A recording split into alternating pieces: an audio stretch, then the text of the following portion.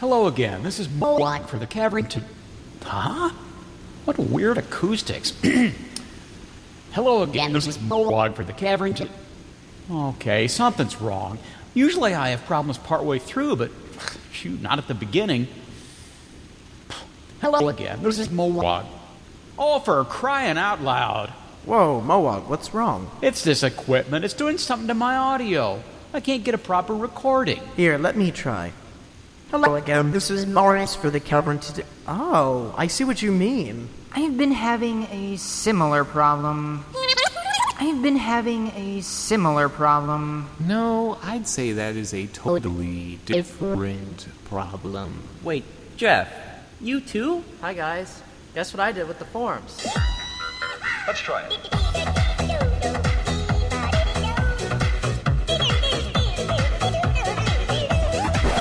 Moose seems to be having a strange glitch too. Hey, I know what you think. But I swear I'm not doing it. If anyone would do it, I guess it would be Moose. No, really, I swear.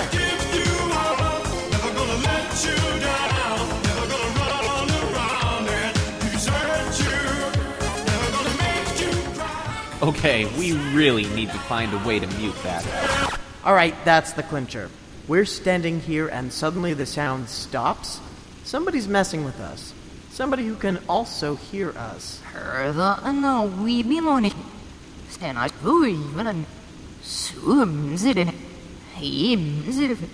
Dalkin, you've gone from Rewind / replay to reverse / playback. I think I know who the culprit is. Hold on. Based on where this audio cable is going, I think I know right where he is. Jonathas, we're coming for you.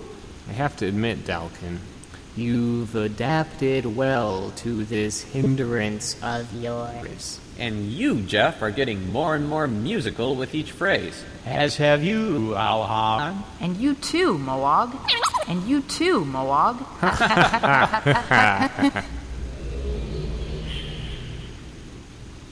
I got him! Janathus is up here on the balcony feeding audio tune into the key somehow through this neighborhood buddy list. Wait a minute. Oh, Dalkin, you're talking forward again. I know. Whew, that is a relief. Anyhow, autotune doesn't reverse people. How are you reversing me? Oh, I'll never tell. Well, with that dispensed with, I can get this Mowag thought recorded. And we can get the rest of the podcast rolling. If someone is done being mischievous. I am. For now. Another day at the Cavern today.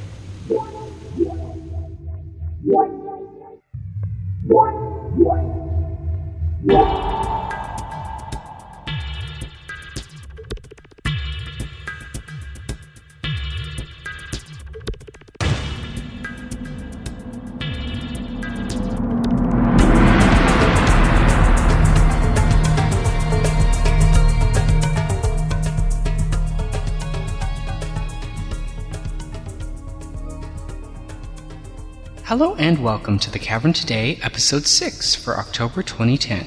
This is Tyon, your host for this podcast. You know, there's no denying that the world as we know it has a bit of mist in it. When you hear that Zangarmarsh in the massively multiplayer RPG World of Warcraft is in part inspired by Uru, you begin to wonder just how far this influence spreads. Having recently played with a demo called Cumulus, created on the Quest 3D platform by a company called Paladin Studios, you have no trouble sensing a Myst-like vibe. Janathus has been in touch with that company, and he discovered there are some Myst fans amongst the staffers. When you try Cumulus, you have no trouble seeing that those staffers definitely hold some sway where designs and concepts are concerned. You begin to wonder if that's the legacy of Myst. It's known as the one-time best-selling CD-ROM game of all time, and arguably the best-selling adventure game of all time. Whether Myst as a franchise perpetuates or not, The gaming industry as we know it has been touched by the effect Myst had on the industry, and I personally think we're all a little better off for it. With that said, our podcast this month will be a bit more over the fence, in that it's not entirely Myst related. However, as we are all gamers, we all have our angle on technology that we'd like to see covered. 3D tech, current titles, old titles being redone, and all manner of news that appeals to our staffers and audience. We do our best to cater to our listeners, and I hope that you find the efforts worthwhile. The talk in this podcast is a bit longer than our usual fare, but it has the return of our beloved Sherry. And when you bring her on to talk about things, well, there's plenty to be said. So, I give you The Cavern Today, Episode 6. Enjoy!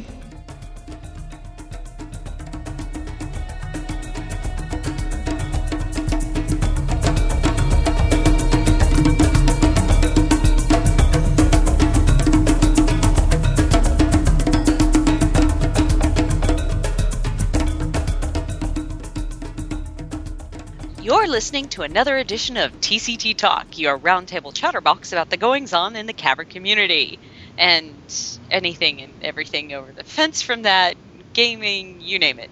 This month we have with us Anthony. Hey guys, I'm back! Wing. Ostriches. Dalkin. Greetings, citizens. Janathus. Welcome to the Cavern Today. And his magic helmet. And me, Sherry. Hi. They got me back. Anyway, okay. What are we talking about? Do the cherry dance. Do the cherry dance. Swivel, swivel, swivel, swivel. Do the cherry dance. First up, the Good Old Games website went down.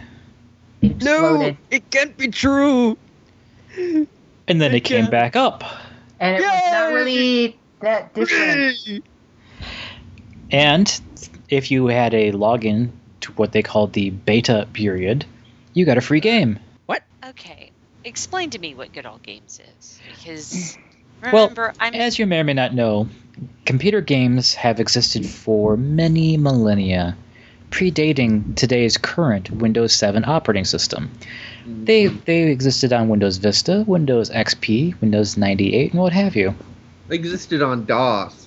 Good Old Games has come up with an idea like that ancient stone tablet computer thing? Oh, wait. Hey, wait. I turned on their website, which is funny. It's GOG.com.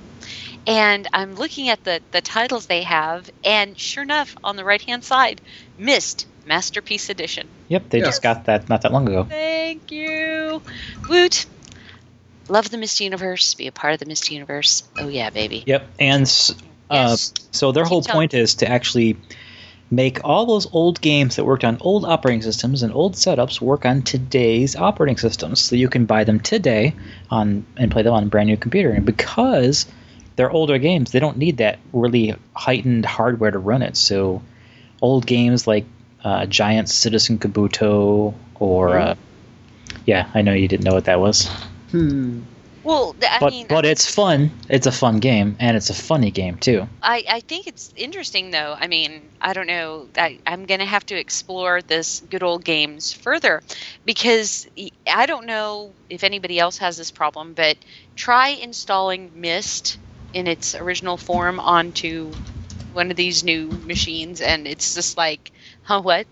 You have to, what is it, uninstall your Flash player? Oh, no, that was QuickTime. Oh, QuickTime.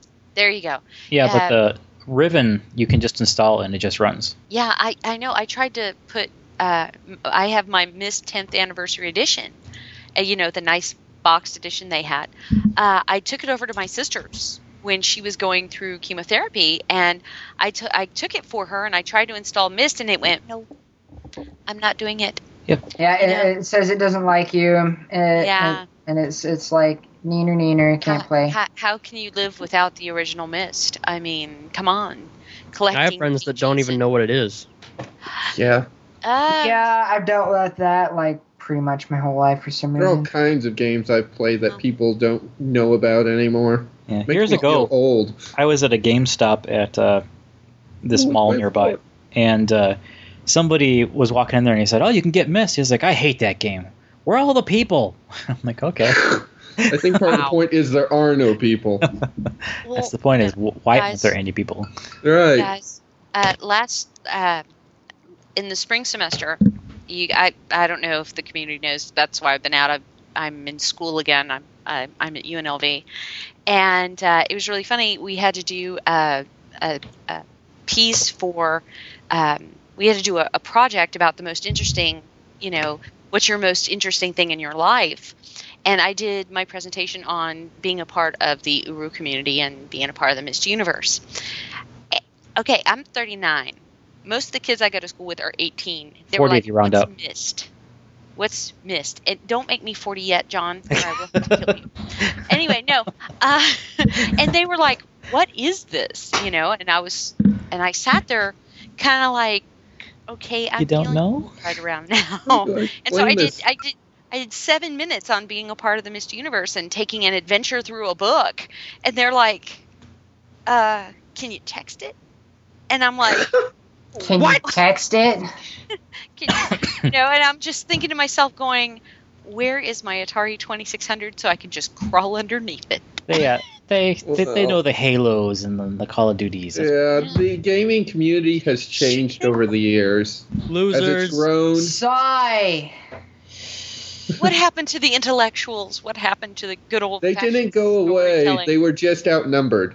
Yeah, adventure games have become more action adventure. Yeah. And to that end, I kind of have the problem myself, like playing Riven. I have to really change my mindset to sit down and play it. Because I'm just used to games being much more fast-paced.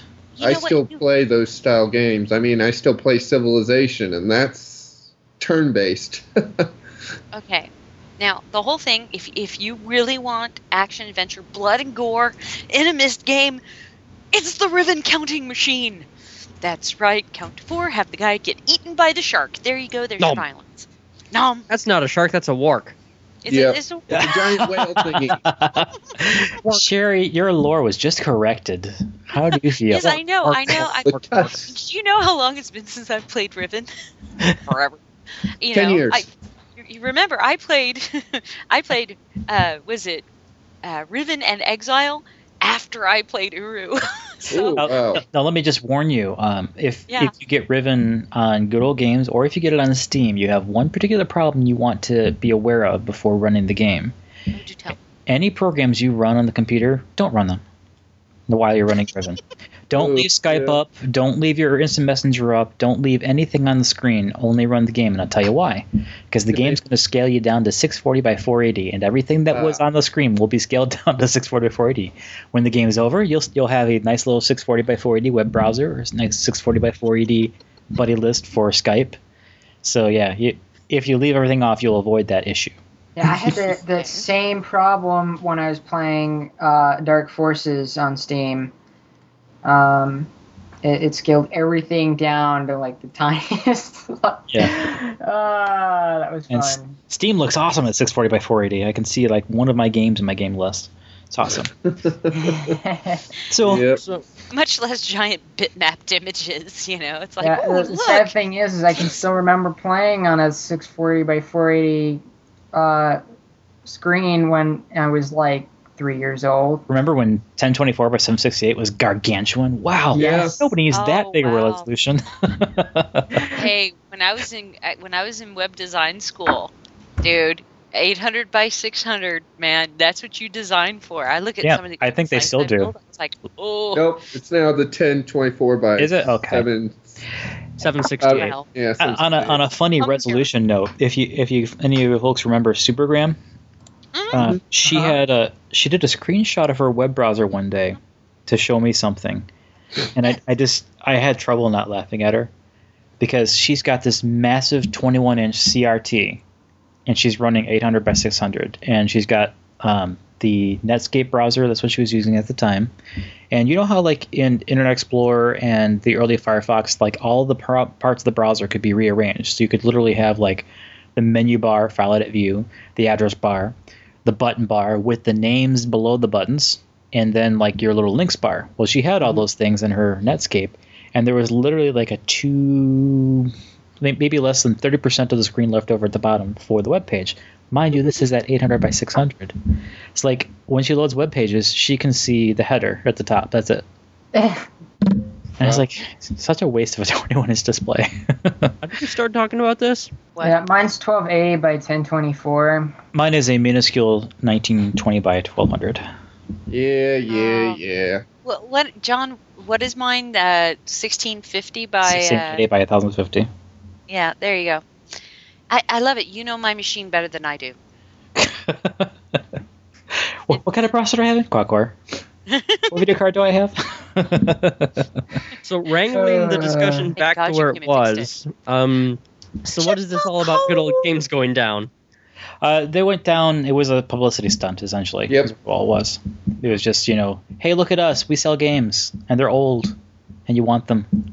You want them now! Look at how much you were panicking when we disappeared. So bad. Well, the whole thing is, the panic wasn't so much that they disappeared. It's like, I bought stuff. Yeah. What about the stuff I bought? And Wing, you could get Beyond Good and Evil from Good Old Games or from Steam. You have a choice. Ooh. And it's like $5 or $6. Mm. And when you have that job, you'll be able to afford that. Oh, hush. I'd rather not think about that right now. Okay. So anyway, talking about old and primitive games that nobody likes, the 3DS is launching soon. Ha ha, comedy. Portable. According to the bullet point, it features downloadable Game Boy games. Does this mean you can have Tetris on your 3DS? Yes, you can. That's Game Boy and Game Boy Color game, apparently, that they released in the color. Yeah, they did do color. And Sorry, I expect it'll remember be something like the Wii's Virtual Console, where every now and then they release a new pack of games and slowly build up the library. Are we excited? I don't know. I've still got my Game Boy Advance. If I want to play Game Boy games, I'll play it on there. Yeah, what I'm interested in is the 3D aspect. I want to see how they use that. Well, it doesn't require glasses. Nope. Yeah, but It uses a special screen. Yeah, the way it works is you actually have to have your head in a certain position relative to the screen, and if you move out of that little position, it doesn't really work. Nope. So what are you going to do? Be playing this thing in a neck brace? No. The range is reasonable for normally holding it. Yeah, but it's not an effect that would work on a console. Yeah, people were talking about how they want to make TVs like this, but they said, the screen size on a 3DS is possible. The screen size on a TV is prohibitively expensive. Yeah, and even then you'd have a pretty narrow range where you could actually sit in front of the television and do it. You wouldn't be able to, I don't think have it where, you have sitting all around the living room and... Yeah, I don't think 3D is going to catch on until you can do it without glasses. Yeah. So and without sitting in one specific spot in the living room. Yeah. Holographic technology, that's what I'm waiting for. Yeah, me too. There you go. But in related news to the Virtual Console, release date has been announced, at least for the Japanese market. In Japan, it's going to be released on February 26th, 2011. So any Japanese listeners, mark your calendars. It's less specific for the European and North American markets. They've just said March 2011. Huh. So we have that to look forward to. Well, that's very interesting. Sherry, I hear WoW's got a new patch.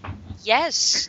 No Recently, we have, John's just dumping me. 4.0 has come out, and what they did is they retooled all of the talent trees in anticipation for the release of Cataclysm this December. And, hey, wait a minute. They simplified the talent trees. Does that mean they're going to add to the talent trees when Cataclysm comes out? No. That means that it is a 41-point talent tree, and the caveat is that you have to place 31 points into a particular talent tree before you can expand to another one. And a lot of people in the community are not happy about that. Wow. Which reminds me, John, you sent me one of those lolcats, and the lolcat says, it's got its claws bared, and it says, I don't do touchy-feely, I do ouchy-bleedy. Okay, that little picture of that black cat with its claws extended, that was me. That was my night elf druid just going to town, eating things in my cat form. And before the 4.0 came out, the minute 4.0 came out, I was declawed. I was like, meow. Yeah, they have nerfed a lot of classes. They nerfed cats to Kingdom Come. We've been declawed, and we're kind of waiting because there's some new stats. They have taken out in 4.0. They discarded spell power. They discarded armor penetration. They discarded a whole ton of stats, and really homogenized them into now you get spell power out of intellect. And, so they're turning it into even more a play school MMO. well, yeah, they're having a really good time nerfing everybody. I have paladin healers that are just crying because they have been nerfed so hard. So, 4.0 is really, like a total reboot of whatever the hunters out there. I know a couple of hunters over in the TMP.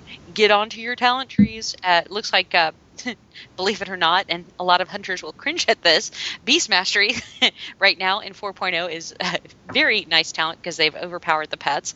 There's just a lot of changes, and everybody is basically having to go back to square one and figure out their class again. Well, anyway, but isn't the world rumbling now? Yes. Oh my goodness, yes. You can be in any of the major cities, and there's all of a sudden you'll be at the auction house. You'll be posting your auctions for the week, and then all of a sudden everything will rumble, and you're like, "Whoa!" Dust is kind of falling from the ceiling. What would be cool is if when the rumble happened, everyone would fall down. It's. I have a feeling the rumbling is going to become a little bit more severe as we go.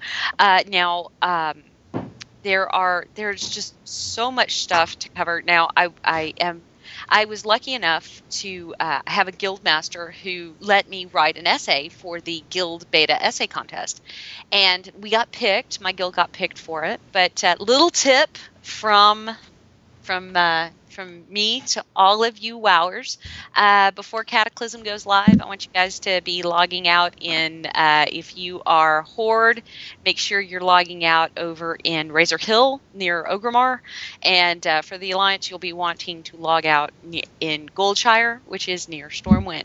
And trust me when I say you are going to say thank you for that, because there are new flight points at those locations that you'll be able to fly into the major cities while everybody is, jostling around and logging out in those towns and lagging out and crashing. You're going to be able to go straight to the new flight trainer, get your Azerothian navigation for a nice whopping 250 gold, and take to the skies. Wow, that's it? That's right. They've changed it. It's now. Is that NDA? Are you supposed to be telling us that? No, actually. It's kind of well known. Oh, okay. They talk about it on the forums a lot. Anyway, oh, wait. That allows you to fly in Azeroth, but that doesn't give you the speed boost, does it? No. Speed boost is completely different. So if you have not done your what a long strange trip it's been, they get you coming and going, I tell you. Get your what you can do to go around having to pay all that money for your 310 flight speed is work on your the holiday achievements, and you go down, and when you complete them all, you get one that's called what a long strange trip it's been, and you're awarded with a 310 Violet Protodrake. Yeah, as soon as you have that, you don't have to pay for it anymore. So yeah, get working on that, guys, because that's pretty huge. But 4.0 really is the jumping off point for a lot of stuff. Now there is some stuff, I don't know if we've got some raiders out there, and you guys are going to want to hear this. I have actually been sitting in on, I got my BlizzCon virtual ticket, which was a lot of fun, and just yesterday, October 22nd, I sat and watched the raid and dungeon panel for BlizzCon, and some neat notes in there are that simply the newest raid coming out in patch 4.1 is called the Firelands. What they have done is they've decided to take all of the dungeons, and they are shooting for around 7 bosses per raid instance now, because they want everything to be clearable in an evening.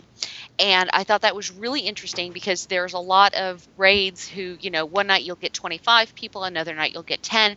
And so they have this new flexible raid lock system that you can now, if you have 25 people one night, but you can only get 10 on your second night of raiding, you could break it down into a 10-man, which is nice. Man. So you complain about how we do tech talk, and man, when you get into your WoW stuff, you don't even have the perspective anymore how lost people are for all those details you're talking about. Sorry. But the WoW raiders out there will know exactly what I'm talking about, because I love my WoW people. You guys rock. Whether you are Horde or Alliance, love you both. But I have to say, Worgen for the win. Anyway, Worgen's I do think the Worgen are neat. Worgen are just, yeah, man. The only thing I'm thinking is like maybe people might want to roll a tune brand new again so they can see what because the content's supposed to be all new from 1 to 80, so. Well, and I have to say, the goblins are rocking for you Hordes.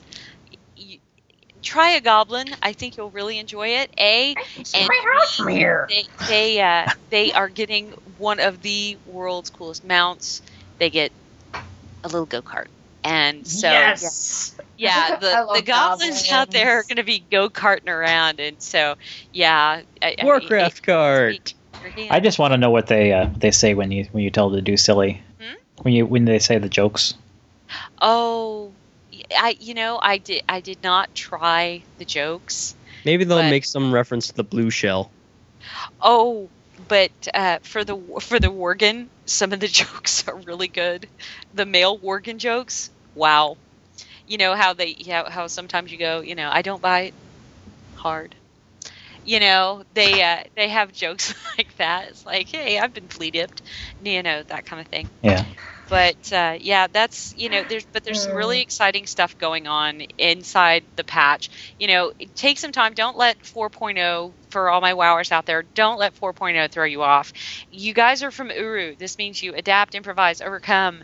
And they're making it easier. And don't forget, in 4.1, the mount for the Baron's Mount in Stratholme is going bye-bye.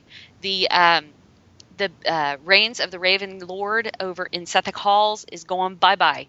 The mounts in Zul'Gurub going bye-bye. So go out, make your raid groups, and get in there to those instances or whatever and farm those mounts, because once they are gone, it is over. That you will not see them again. So Ravenlord's cool. Guess what? You can have your shot at a bird, and you can go every day. Remember, heroics reset every day. How frequent is the drop? Oh gosh, the Reigns of the Raven Lord is like sub 1% Oh drop rate, so you have to go through and find that thing every day. Okay, yeah, whatever. Okay. And it's, hey, you know what? It's just like the Baron's Mount. It's like the Baron's Mount in Stratholme. Either you're going to get it or you're not. I think I'm done with 4.0. Hey, you guys want to see some cool stuff? Someone posted a link here on this website. Wing, stop hacking. What are you doing? Jeez, Wing. This is my Steam. Okay, I got it back. Sorry, guys. I actually managed to get myself fished in Steam. Darn those fishers. Yeah, apparently someone sent me a link saying that someone had posted something about me on the Steam forums, and the link that they sent me actually sent me to a very legitimate-looking Steam community login page, but it didn't have my login info, and I was stupid enough to log into it. Just to clarify, do things get posted about you on the forums very often? No. So you're not a scandalous steamer? No, I'm not. Yes, you are. I lost control. Quit lying, Wing.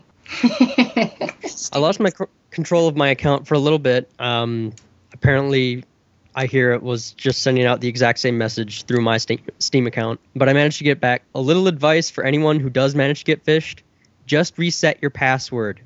That'll probably do it. I actually had that happen to my WoW account, and I think what it is I actually I never bookmarked the World of Warcraft site, and so I just kept Googling, to find it to log into it, because it wasn't the worldofwarcraft.com I was going to, it was the us.battlenet, I think it was. So in any case, Yep. So I kept logging in, and I think just one time I clicked on the wrong search link. They somehow managed to jam the search terms, and I logged in one day and found all my armor missing. I had no gold. You are naked. And I was like, I'm like, how do you fix this? Because you're without your armor and the stats that it gives you, you are not formidable at the level you're at. So there's really nothing you can do about it. Help you get? Just kidding. So I'm not formidable anyways. I'm squishy mage. Oh no, you guys have to see John as a boomkin though. He's just so cool. It's like it's Janathus with a broccoli chorus line. It's so cute. I need to make a character in your guys' server. I wonder if they actually dance. If you dance, if the trees will dance. No, the trees do not dance. I guess a lot of accounts are being hacked and phished all over the place. And my friend Matt, I keep getting silly phishing attempt emails in my spam box. Yep, my Gmail is aware of the WoW phishing emails, and I get at least a couple a week. I've started to get them too, and the biggest thing that and there's a huge argument within this is that you need to get an authenticator. Whether you can pay $1 for a mobile authenticator for your iPhone, or you can pay $6.50 for one that sits on your keychain like what I have. And you know what? I honestly am a really big believer in the authenticators. Because I don't know. One of the guys in the guild I was in before, something went wrong with his authenticator, and then he was locked out of his account until he could get that reversed. Yeah. So, but you know what? It's worth it. Well, my thing is, that trouble. My approach has been, I've had the same password for several years for a lot of things, and I do what I call tiered passwords. Like I have like this super simple, it's my last name for sites that I don't care about. Although you wouldn't be able to connect the login name because I use random login names for those. But it's like a site that, if somebody were to hack my account and like make forum posts in my name, oh no, big deal, and I give them my email address that I consider the throwaway where I think I'll get spam, and I do. But on the higher level passwords, I have 2 words and a number. And then for the highest level password, I hold shift for certain letters, and I replace certain letters with counterparts, like I is replaced by exclamation point, A's are replaced by the @ symbol, and so forth. So the highest level password are for places where money is involved, things like iTunes and Amazon, PayPal. Yeah. So so my advice on that front is not so much the activator, because I think it's too much of authenticator. It puts you in too much of a hole, in my opinion, because if it goes bad or whatever reason, the puppy chews it up or something, too bad, you're stuck. My thought is just make sure you change your passwords on a regular basis. Make sure that they are complex, and try to have some variations. And the one thing I noticed is WoW does not accept special symbols in their password, which kind of bugs me. So you can't even make a hardened password. Well, the whole thing for me is that, I work for my passwords, I work a minimum of 15 characters. Minimum. 15 characters, and then it is a mix of letters and numbers. I never have the same password twice. Yeah, Drachmeth got hacked on his Gmail, and now his passwords are like EXF1MC2 capital F, just crazy alphanumeric sequences. My friend KP, who is really an awesome guy, what he does is he actually bases his off of movies. And so he'll take his favorite line out of a movie, and he will turn it into his password, and he'll take the first letter of every word in the line of the movies. Yeah, and then he'll do it like that. And I think it can be remembered, Yeah, so he can easily remember it. I've understood that. I mean, that's been a recommendation from the security classes I took in school, but I could never wrap my mind around it. It just doesn't work for me. So I take words that I consider things that I would remember, and then I pervert them by changing, E's for 3's, I's for exclamation points, and capitalizing random parts of it. Yeah. If there's a syllable, like, I don't know, Starfisher, the S in the middle of Fisher would be capitalized because it's a syllable. It should be capitalized. Yeah, but you know what? And it's also, one thing people, I think, forget when it comes to computer security is to have safe browsing habits.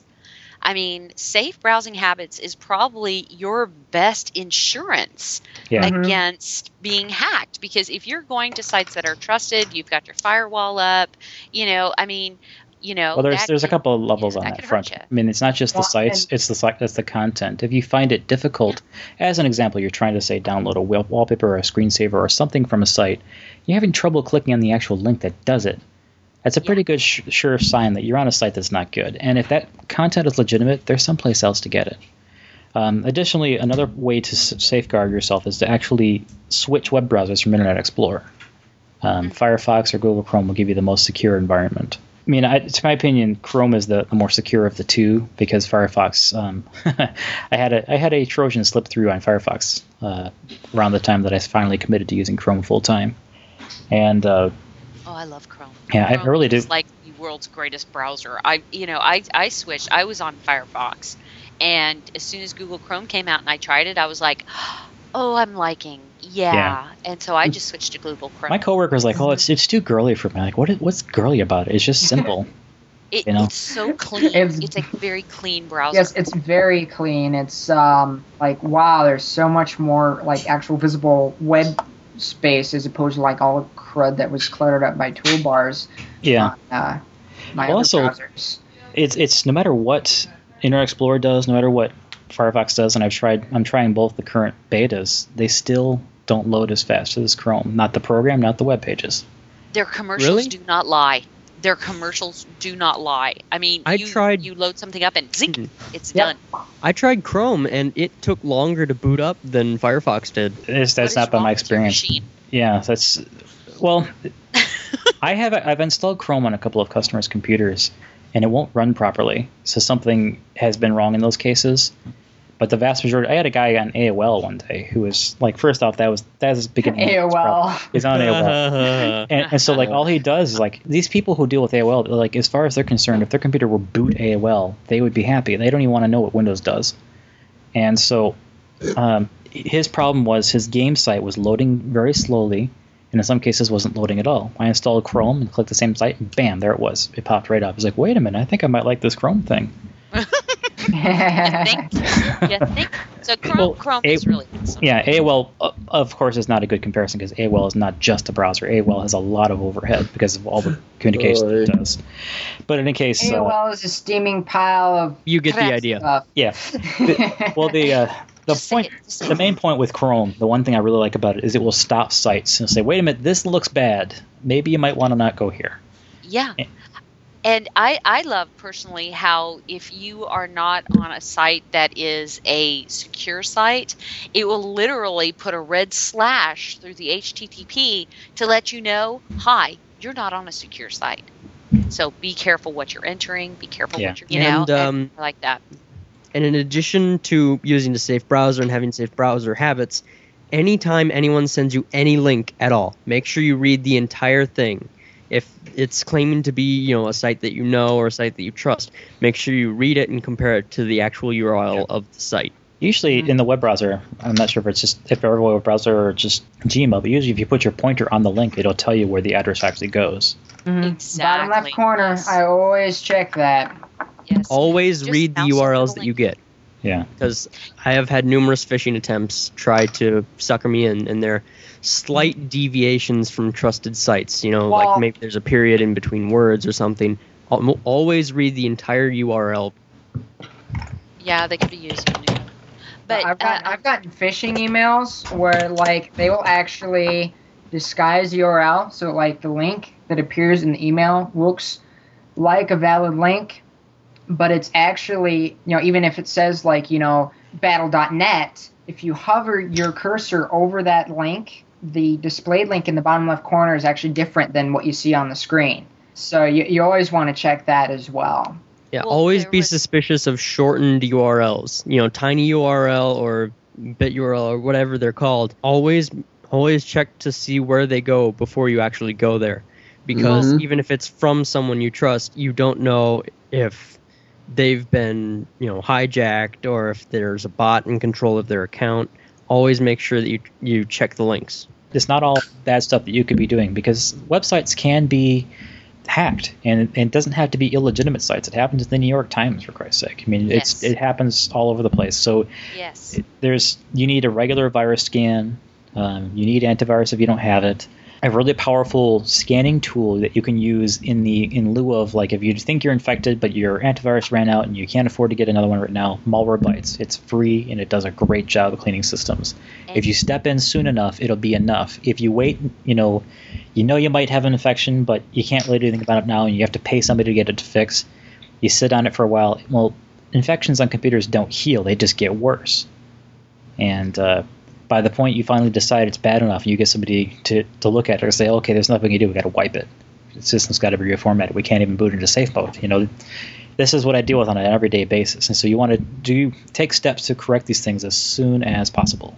And if you do not have a virus software like Norton or something. If you don't have that, shame on you. Get your computer protected. Yes. Goodness. There are free options. like There's going without Microsoft Security Essentials. There's AVG. I believe there's Avast. Actually, don't use AVG. It has a horrible security rating. Use something else other than AVG. I like Avira. Avira, yeah. I like Microsoft Security Essentials personally. It seems to be pretty aware. It's a very, very lean program. It doesn't take a lot of resources. You can scan, and your computer is still usable, which is really awesome. The interfaces makes a lot of sense. As a comparison, one of the pay products that one of the stores I work for uses, McAfee. I'm not a fan of McAfee, but it's not because it is or is not effective. I actually don't know on that front. But like finding where to change the schedule for the scan, finding where to change the schedule for the update is like it makes me look stupid because I actually don't know where it's at. And I do this stuff for a living. So the first time I figured out where it was, I wrote it down so that that wouldn't happen on future customers. Where do I go to the schedule? I'm like, oh, I'll bring up my little guide here. Okay, and you walk through this nonsensical process, whereas like you bring up Security Essentials, and it makes there's 4 tabs. 3 of them are exactly what the tabs say. The 4th one's all the settings, and the settings is just like being in my router. You've got a list on the left and stuff on the right. You click an item on the left, the stuff on the right changes, and it's very easy to find stuff. And that kind of lean, mean, easy-to-use program is one of the things that you like in a security product because sometimes you don't have time to mess around with it. You need to scan now. No, you need to update now. Now. So these things putting up blockades to me is unpleasant. Norton isn't. I don't know how good an antivirus it is. I think it's rated pretty average or above average. I like Norton. But it's a very, very heavy program. I'd rather have a Mack truck protecting my machine. Yeah, but it can be on some of the systems I've run into. Customers like, the thing is so slow. I don't know what's going on. We uninstall Norton. And, it's so much better now. Yeah. Is it? I mean, there are good programs when you've got, that are paid for. Sherry, your machine's not a good indication. You've got a gaming machine, so you've got dedicated video. You've got a lot of RAM. You've got a lot of hard drive space. These are the things that are good. But these machines these customers are getting are still in the less than 200 gigabyte hard drive. Some only have 2 gigabytes of RAM, and they all have integrated video. You know what?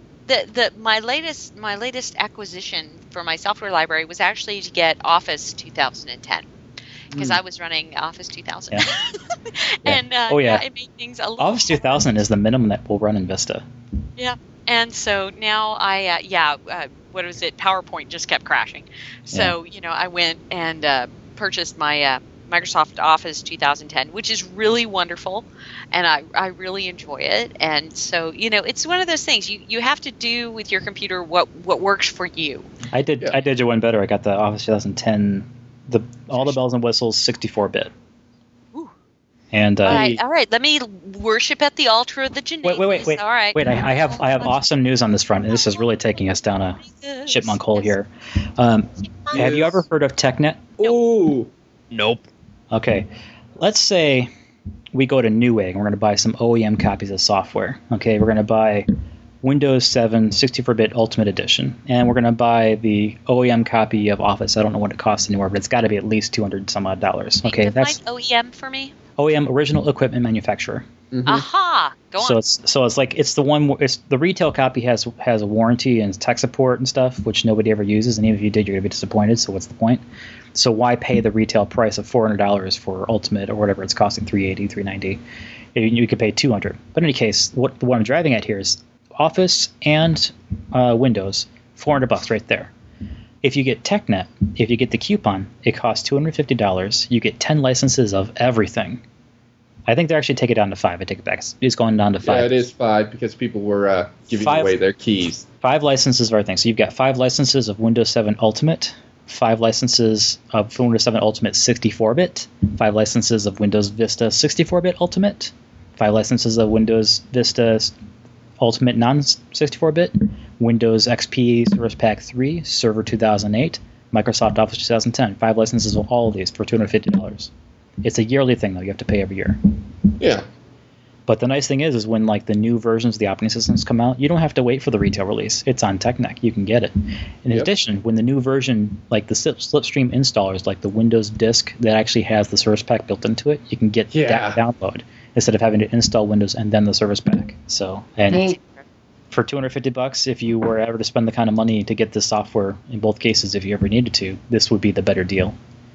And if you happen to live in a household with multiple computers, in which I do, you would have the ability to populate those computers with those licenses, which is not in spirit keeping with what it's intended for. It's intended for developers that need to go through licenses left and right.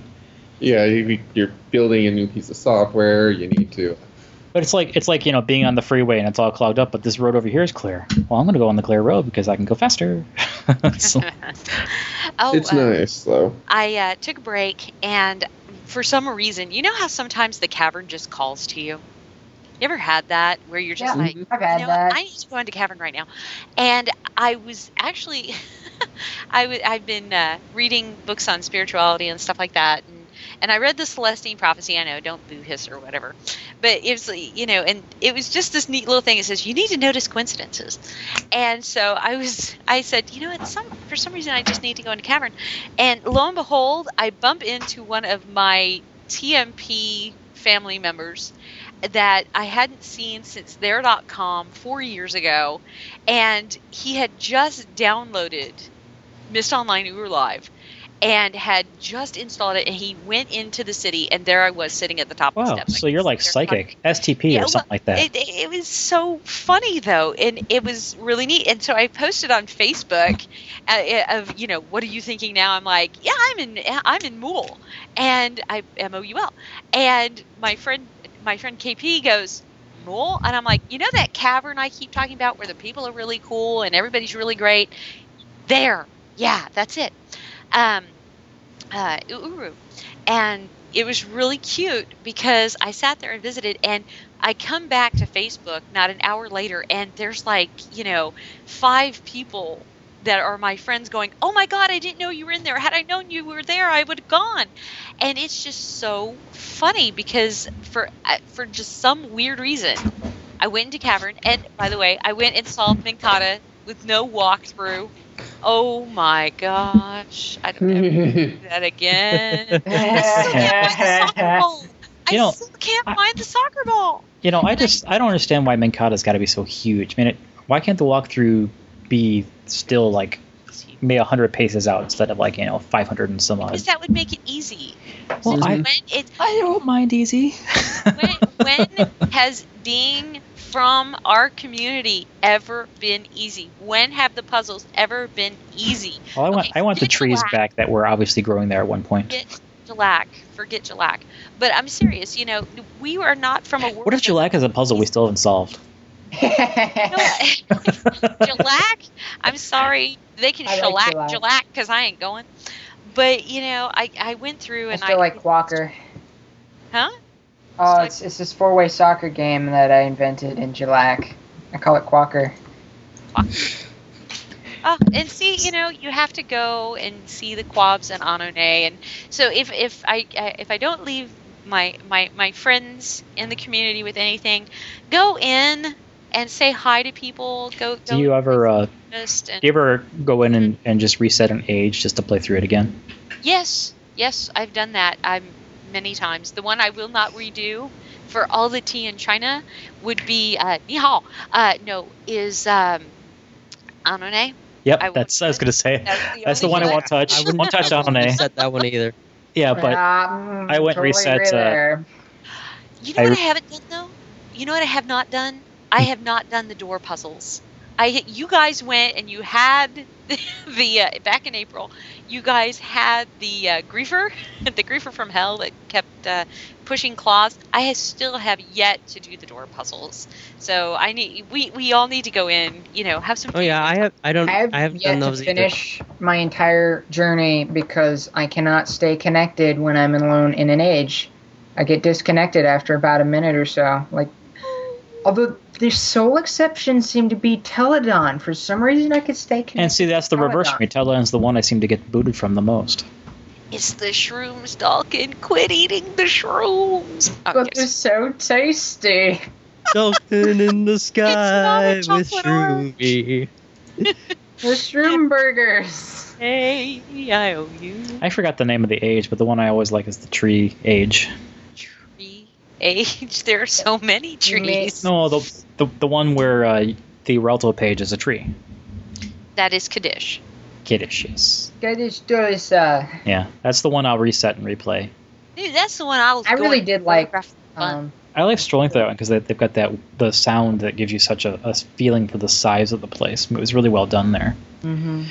And so, anyway, let's move forward here. Finally. Sorry, I had to take a trip to Cavern. Where were we?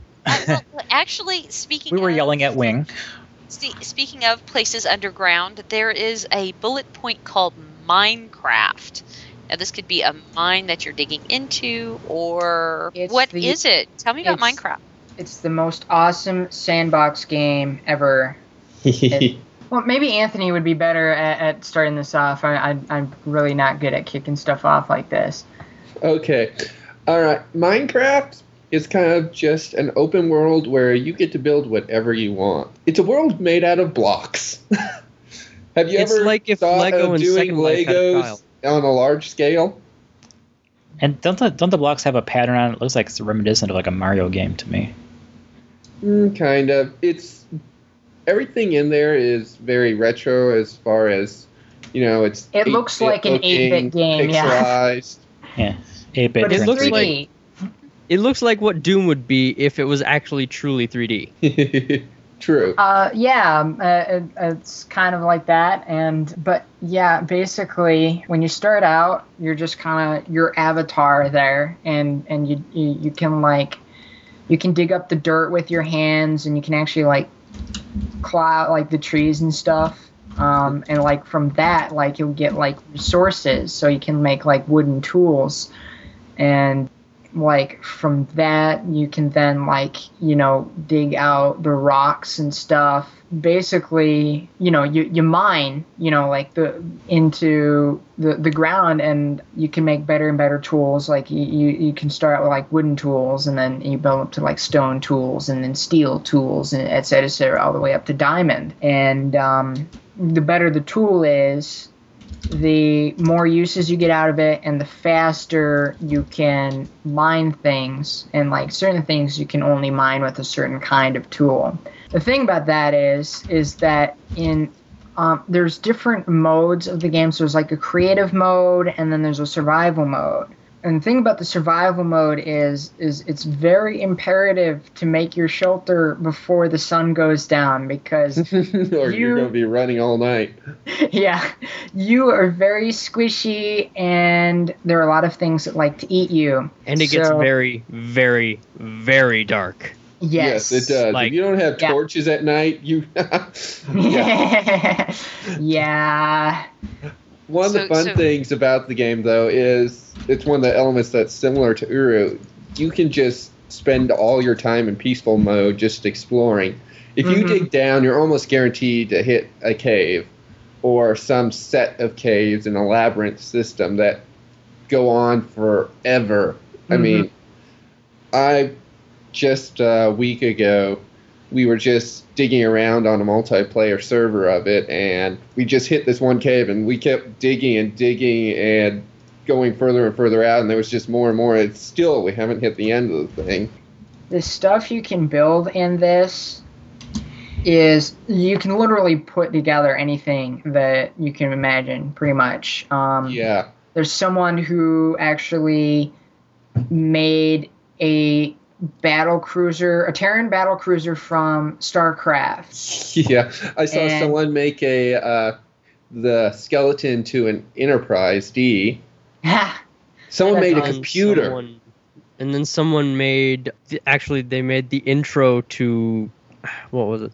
BioShock. They made Rapture. Oh, yeah. Speaking of big, let's talk about Black Mesa. It's been really anticipated. It's basically a mod for Half-Life 2. Yeah, it's a which is a full conversion of or Half-Life 1. reimagining of the original Half-Life with modern graphics on Half-Life 2. Oh, wow. That sounds pretty cool. Yeah, So, it was actually wait. born out of discontent with Valve's release of Half-Life Source, which only added ragdoll Source physics and physics. better water. Wait. Is this the same Black Mesa that they mention in Portal? Yes. Okay. Portal is in the same there's universe Black as Half-Life Mesa, 2. the location, and there's Black Mesa, the game. Black Mesa, the game, takes place in Black Mesa, the location. Okay. Yeah. The original Half-Life takes place in Black Mesa location. Black Mesa Source is basically they're updating the graphics and everything. The engine, the because physics, everything. the Black Mesa Source project is an effort to bring all the graphics and the sound and all that up to date with the current quality, taking full advantage of everything that the Source engine has to offer. Yeah, it looks really nice. Yeah. Thing It has actually- been in it- some- development for a while. To some extent, it looks Yeah. better than Half-Life 2. Well, okay, so you guys, it looks like they're reminting all of these games. I mean, we're talking about good old games and how you can download that stuff now. Black Mesa. Yeah, is they don't make them like they used And to. then you have your Beyond Good and Evil, which is apparently getting a high definition re-release. Yep, high definition. They're gonna touch up the textures. They're gonna raise the resolution to 1080p. They're redoing the music. Yep. We know that Beyond Good and Evil 2 was announced in 2008 at E3.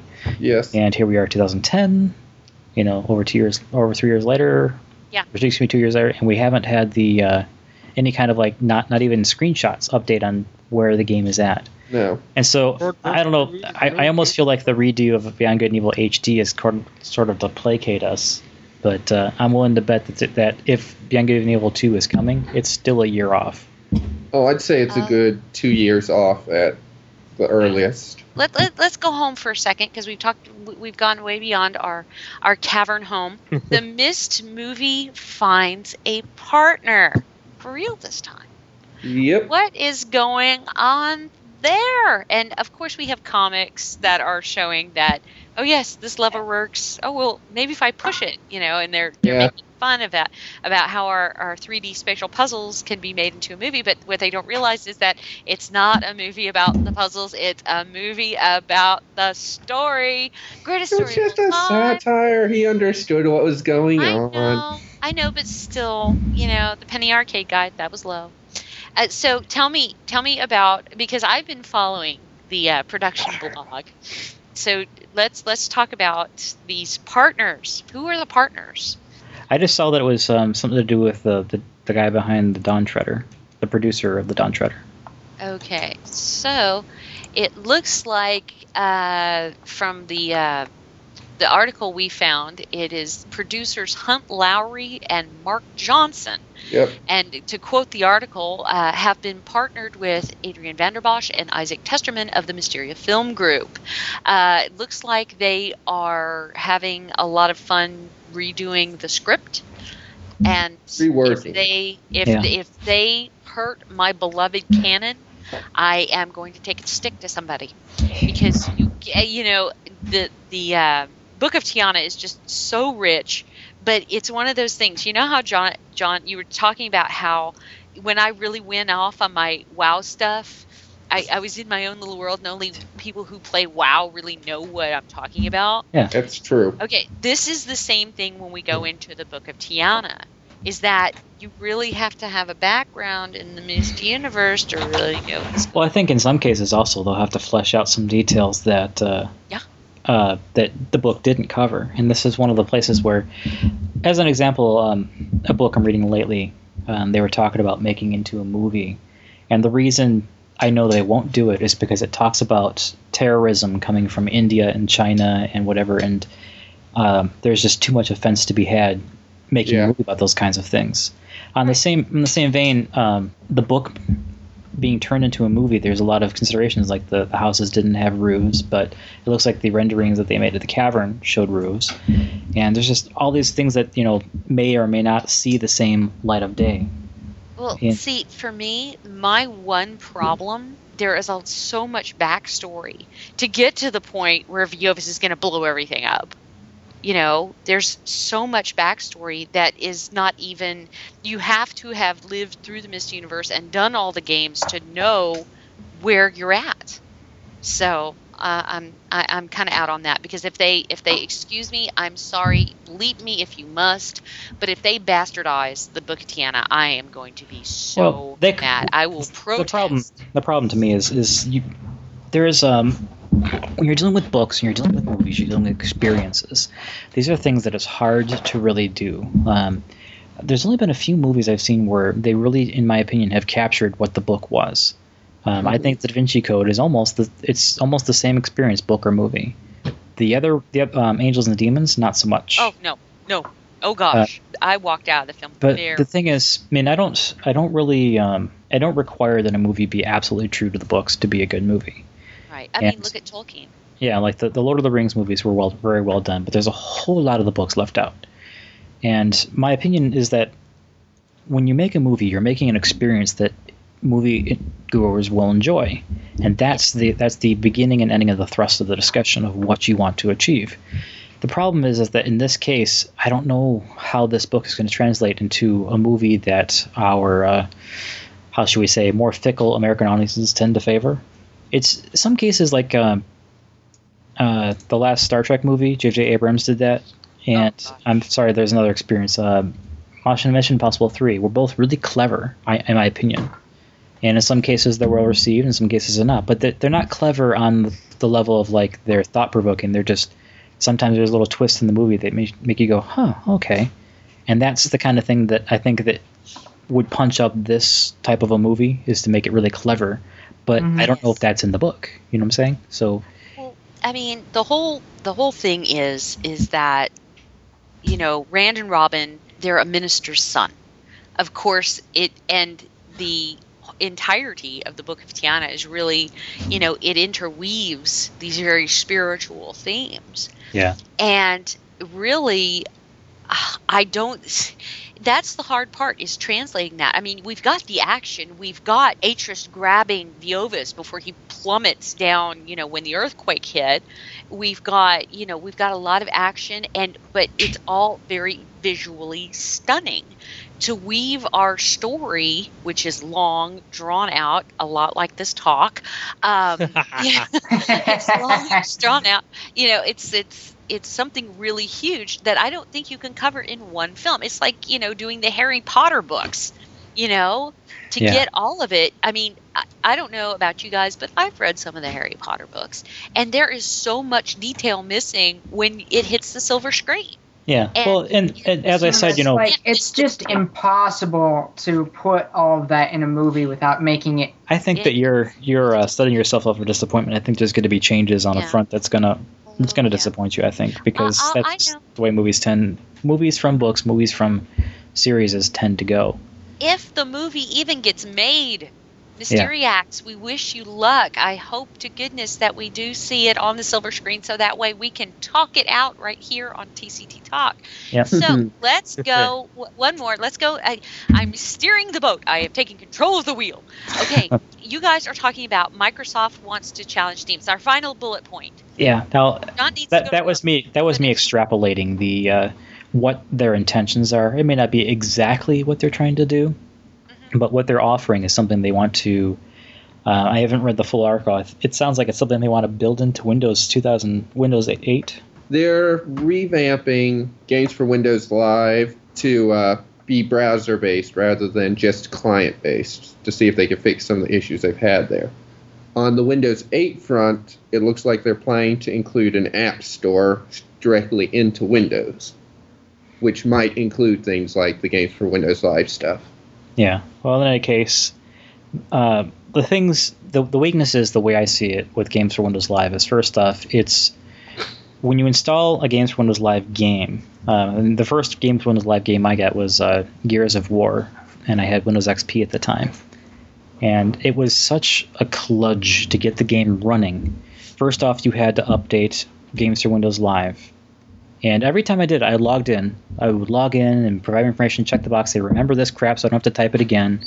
I have to put in the license key, type it in manually, and then start the game. Oh, there's an update for Game for Windows Live. Okay. Yeah, I had that whole bit with Fallout 3, and it was like, oh my god. And if you sit there and you wait, like, I don't know if this or Windows 7 fixed it, because I think it was more smoother on the last Game for Windows Live game that I played was BioShock 2, where it actually close the game and launch the patcher, whereas you have to force the game to close after like 15 minutes of like, what the heck is going on? I'm waiting and waiting, waiting. And finally, when you shut the game down, the patcher launches. Okay, it needs to tell me this stuff so I know to do it.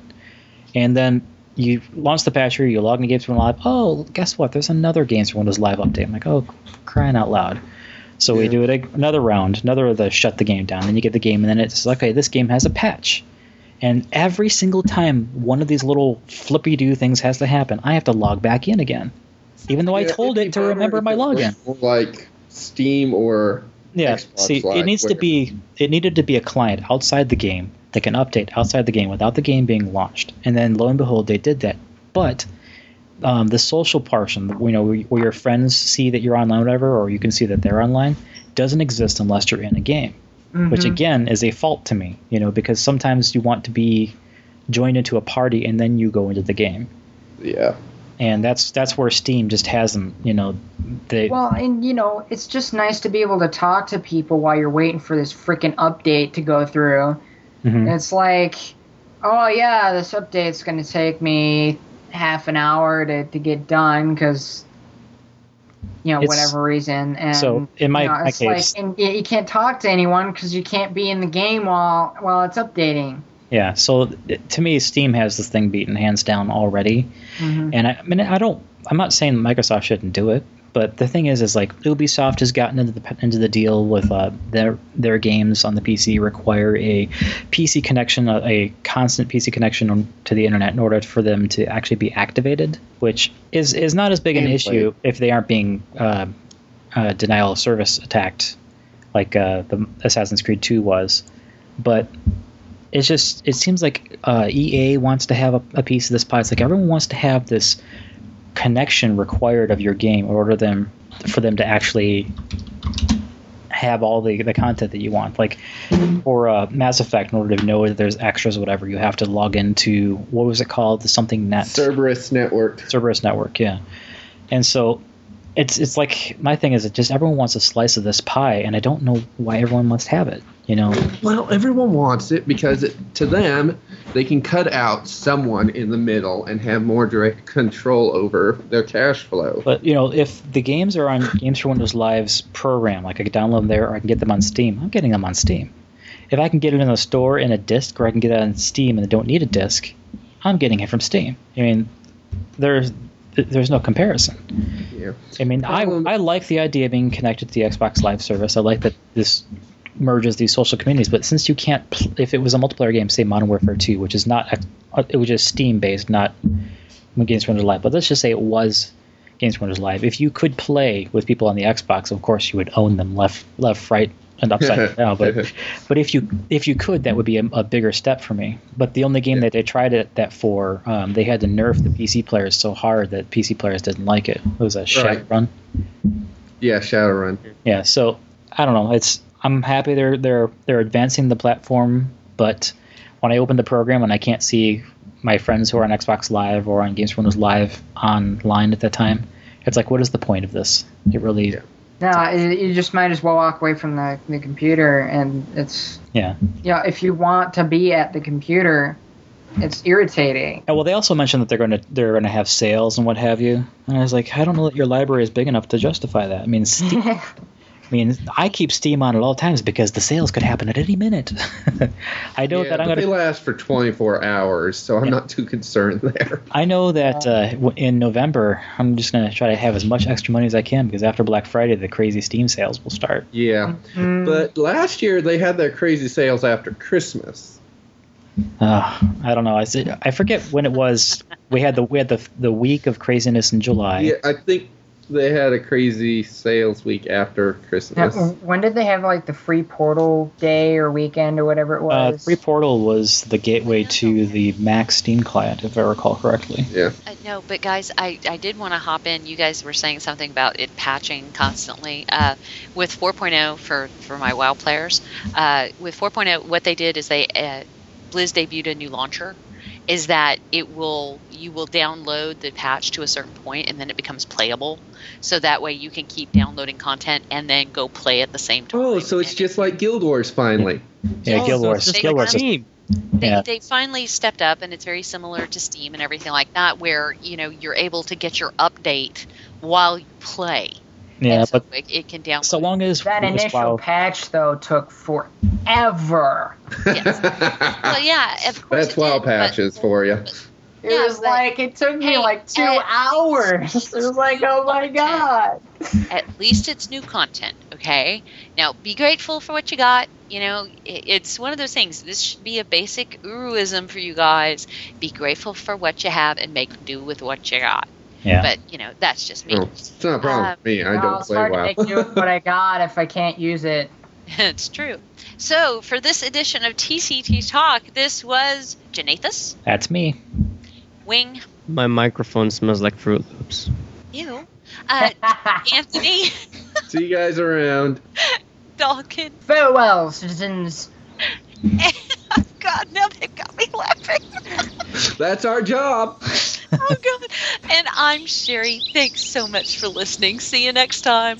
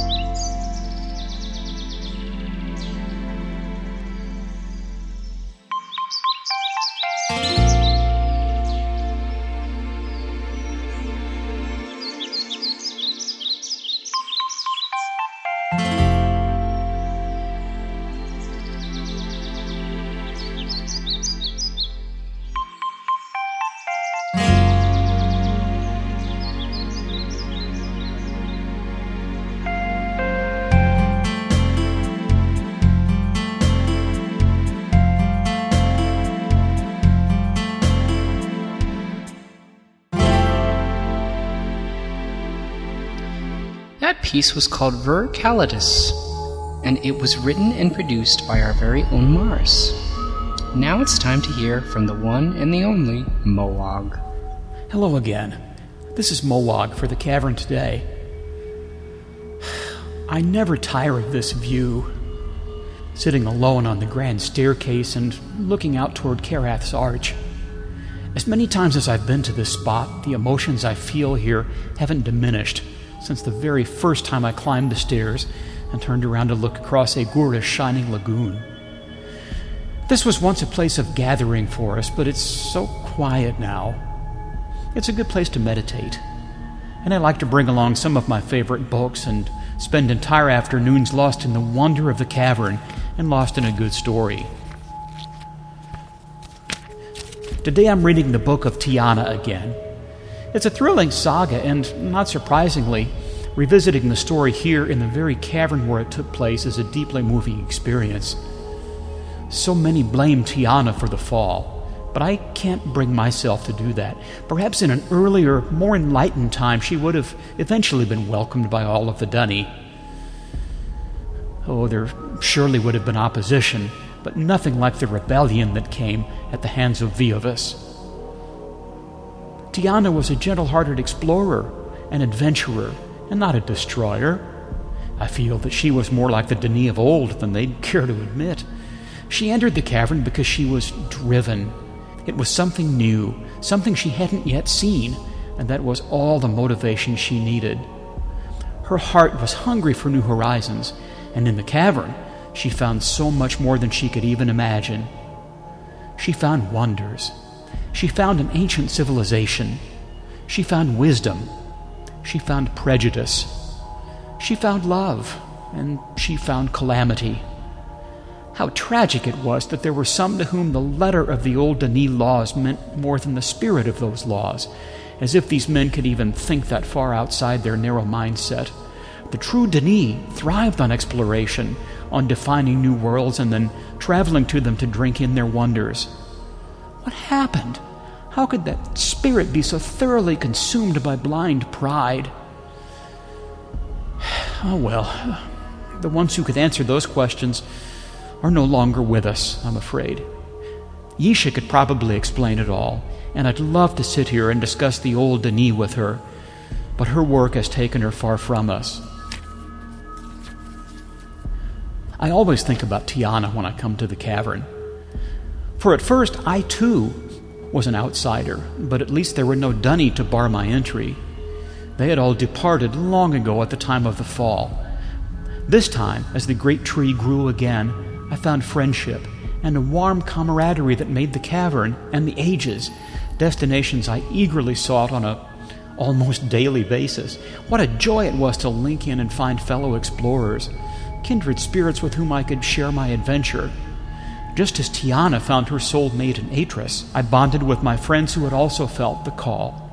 And even though I'm rather shy by nature and reluctant to open my heart to strangers, it was different in the cavern. I knew that we had all come for the same reason, and this drew us together. But just as with the old Dunny, the grandeur of a new Denis civilization was too much to hope for. Restoring the cavern has proven to be a much bigger challenge than anyone anticipated. The DRC has moved out and left us only the few linking books they had found and approved. It's now up to us to emulate the old Denis and write new ages, and many have taken the plunge. But old ways die very hard, and without the guilds of old, these new ages have been made available to only a handful. So many of us want to visit them. But we can only wait until new procedures have been put into place so that the books can be safely distributed to us, the new Denis. And in the meantime, we wait. Much later in her life, an older and wiser Tiana asked her son, "Atris, what do you see?" And sitting here on these steps, I can hear her ask me, "Moog, what do you see?" My answer? I see wonders. I see vivid dreams only partially fulfilled. I see hope in the face of failure. I see faith in the original promise. I see potential.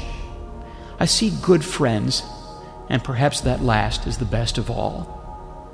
For the Cavern today, this is Mowag signing off.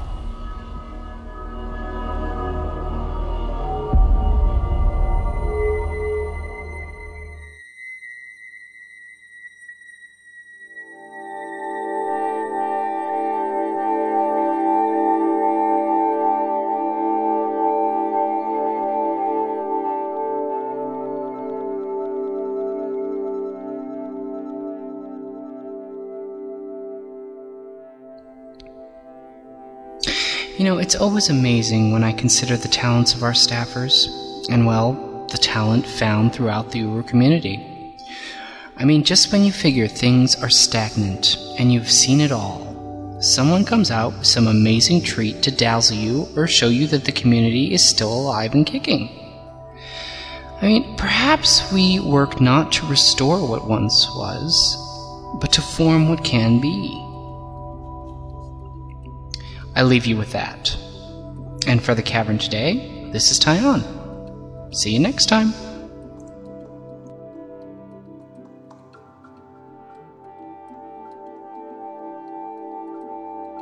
But Pamela, she seems so friendly.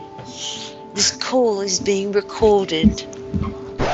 Japan gets all the good dates. Because that's where they're made. I don't understand why that's important. Video games come from Japan.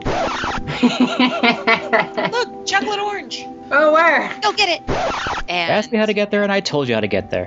yeah, it's like, you're gonna miss it. And are we there yet? We'll get there when we get there. That's cheating. That's not true letter. That's not true widescreen. No, I'm sorry. I have the weather thing in front of me, and I know that it's right because the weather is always right. I shall find you an image, and you will see how cool they are. But when you actually get into it, it's tedious foppery. What's foppery? That was my question. You know what? We should really save this for the talk. We really should. We should start this before we waste any more ideas. Yeah, we're going quick because I'm not wasted. Is Wing wasted? Nugget. Alham was wasted last night. Nugget. Okay. Yeah, I was like, hey, we're all up. Why don't we just do it now? And everybody's like, Alhan's drunk. Show. Alhan's drunk. Wow, that's not something I could really imagine. Dun dun dun. Nathan is loud with his kitchen stuff. It sounded like he was making ice. There's ice going in a glass. Which means that his computer is close to his kitchen. Where his kitchen is close to his computer. Do. I like to call him Dalkini Starbini, but, you know, it's up to you. Okay, so who else is in here with us? Playhouse. Starbini? I'm not. Seriously? It sounds like someone from Pee-wee's Playhouse. We're back to using our anuses. We've been back. So Anthony is no longer Anthony, he's now Anthony. Nathan. You're confusing her. But I want to